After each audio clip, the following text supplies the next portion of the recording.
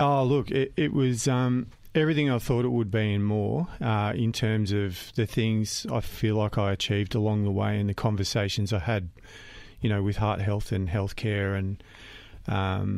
But, yeah, it was a very steep learning curve. There was a lot of things to adjust to with the equipment, the conditions in particular in the latter third of the trip. And I actually did Lake Albert as well, which is next to Alexandrina. And I actually got caught in the middle of that lake towards the end of the trip and had to rethink my approach from a safety point of view. The rest of the Murray was pretty smooth sailing relatively, but, you start off with... I had obviously systems for all the different things I was doing, sleep system, cook system, and you have it all planned out in advance.